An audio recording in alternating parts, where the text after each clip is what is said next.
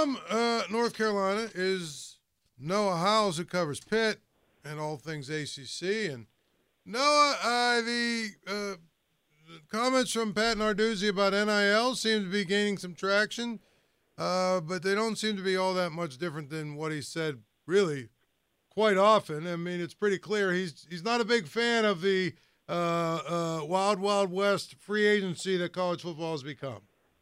Yeah, Paul, first off, thanks for having me on as always.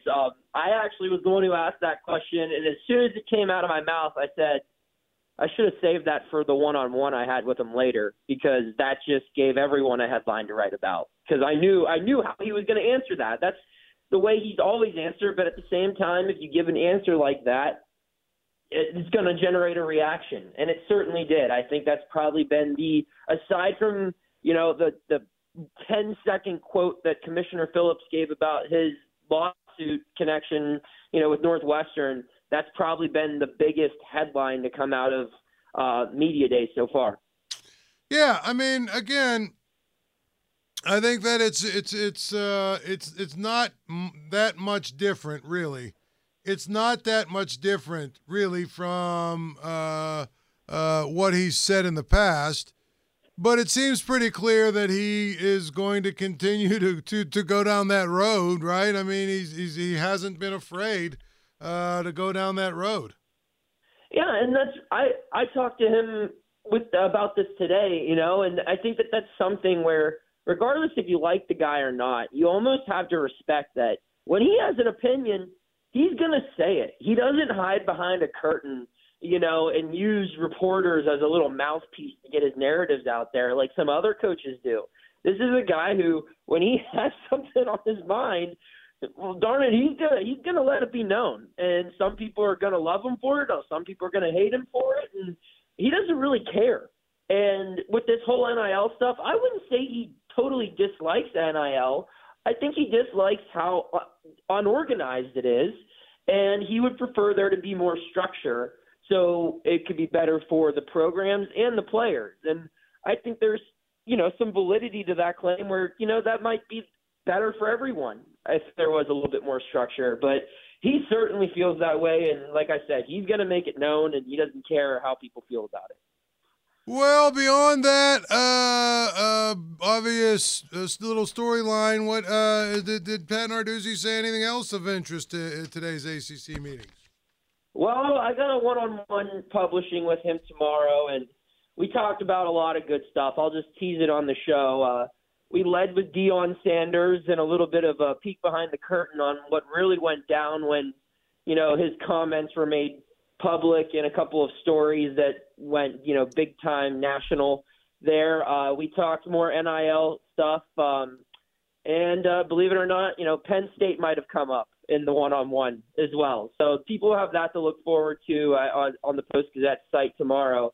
But what he said in the press conference, I don't know if anything else. He spoke very highly of ACC players, alluding that, the quality of player in the ACC is better or just as good as, in the Big Ten, which I don't think is that crazy of a claim to make.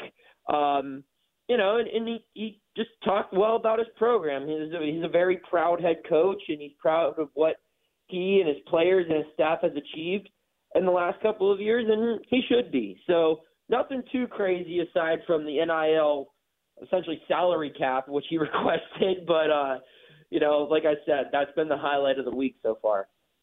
Yeah, no question about it. Now, the ACC,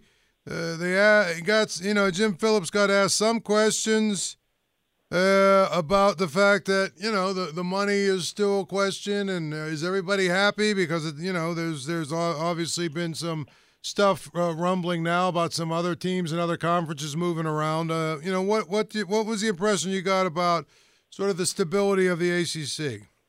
I think things are better than what they were this summer. And honestly, Paul, like I've said on your show before, I don't ever think the unrest was as tense as what it was made out to be. I think it was always a leverage or a power play kind of thing where, the timing of that story, it happened to come out right after the spring meetings ended. So what happened was people voiced their frustrations to the commissioner. Maybe their message didn't get across clearly, so they had to go to the media to try to really light a fire under some people's behinds, and that worked. Commissioner Phillips said, it was a tough summer. It was tough seeing the ACC kind of get dragged all summer long in the headlines, but he said, it was also productive in a sense where he knows where everyone stands. He knows what needs to be addressed, and he claims that the whole league is in on all this together now, and they're working to, close that revenue gap that exists now that the Big Ten's media deal is in effect. Looking at Pitt, obviously the big question is Jerkovic, Phil Jerkovic, and whether or not he is going to be able to lead this team and be the quarterback they think he is. It seems like, reading all the reviews and listening to what he's saying, that they have a lot of confidence that he's that guy. They really do. It's been impressive for me just to see how well this guy has come in and really won the team over. Where last year, they had a quarterback with arguably even a better college resume than Jerkovic come in with Keaton Slovis last year. Yet this guy wasn't a team representative at the ACC media days. He wasn't named the starter until till training camp ended. And Phil, for all intents and purposes, has been named the starter since early August and has, been kind of the face of this program ever since he arrived. And I think that's a testament to how well invested they are in him, which comes through his leadership abilities.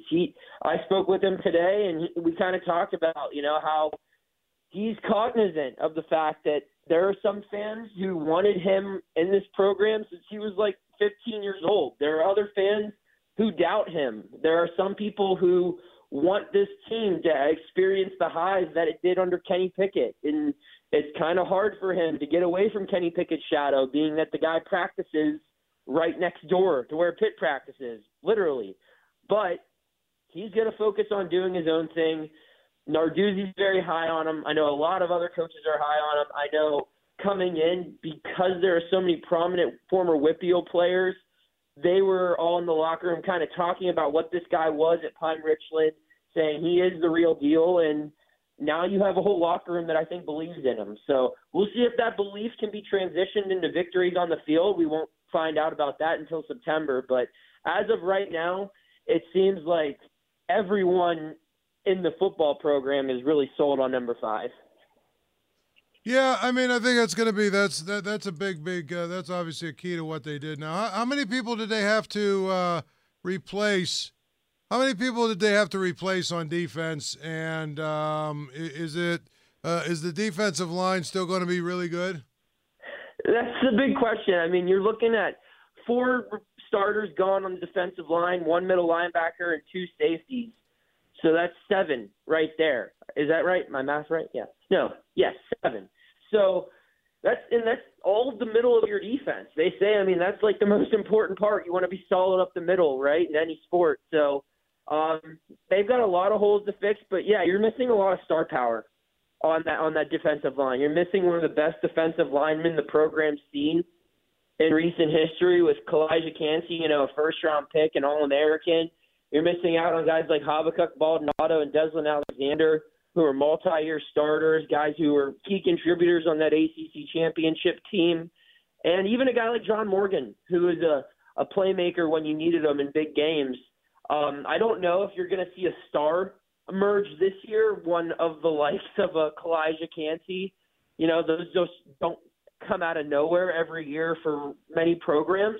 But what I will say about the defensive line is I think it could be just as productive due to its depth. They don't have a superstar on this team on the defensive line. But what I do think they have is 7 to 8, maybe even 9 guys who are all above average, and there will never be a series where Pitt is kind of outmatched by an offensive line. They're going to have fresh legs every play, and they're going to have guys that can get after the quarterback.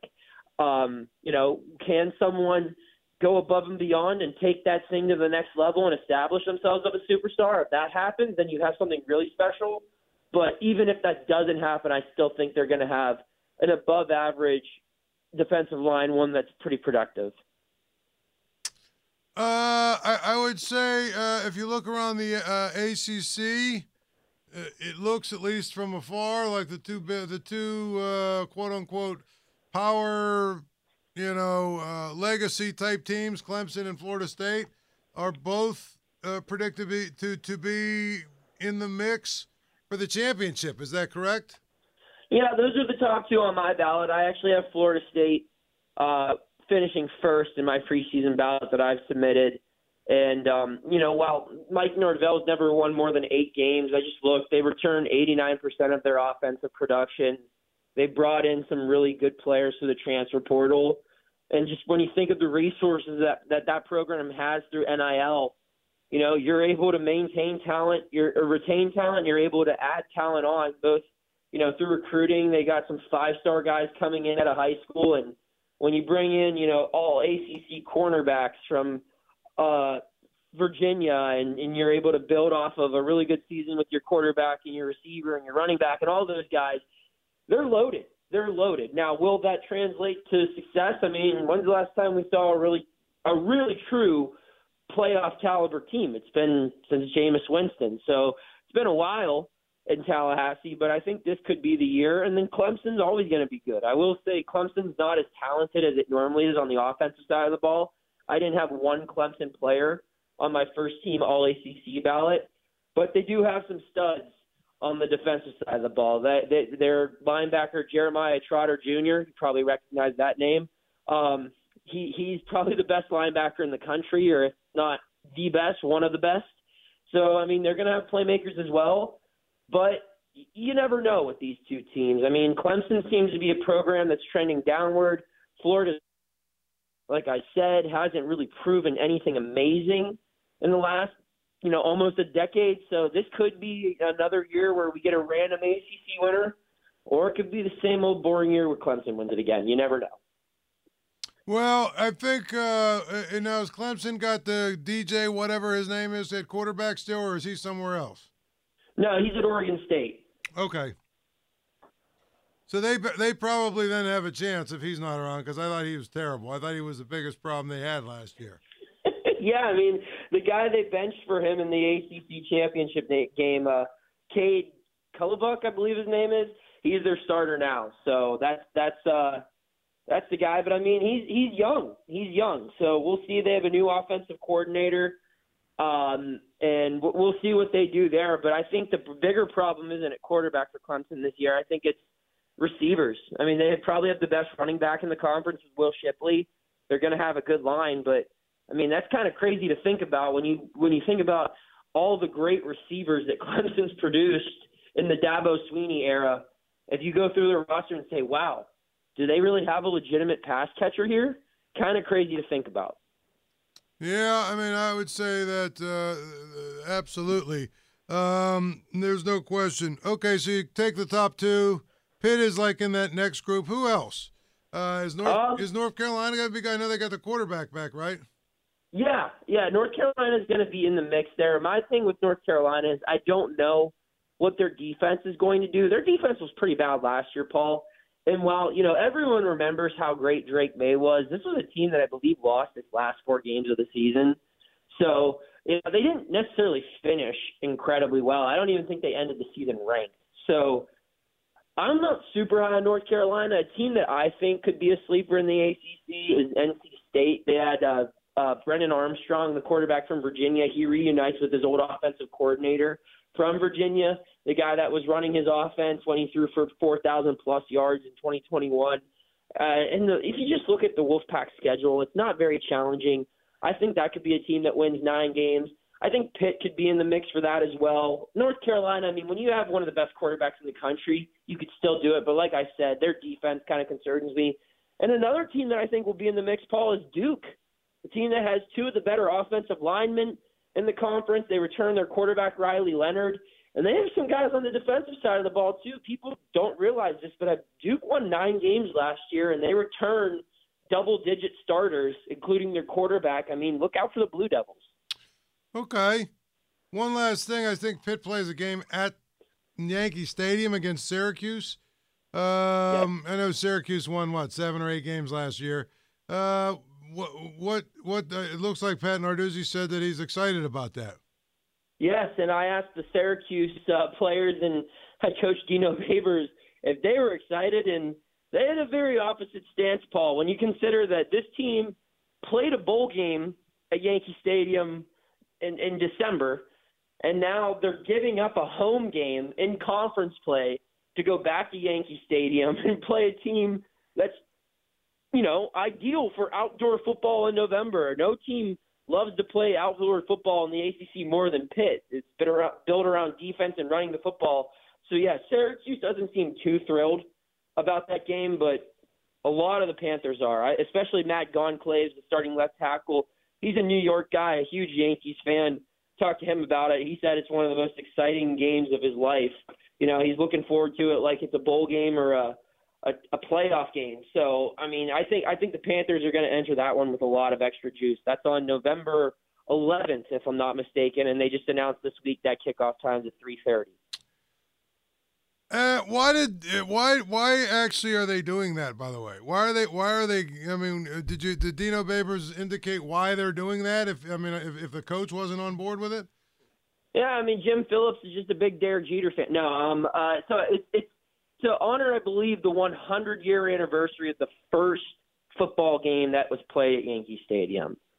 So that's what it's commemorating. And I also believe that's Veterans Day weekend, so that also might have something to do with that. But yeah, I know it's to commemorate 100 years of football at Yankee Stadium.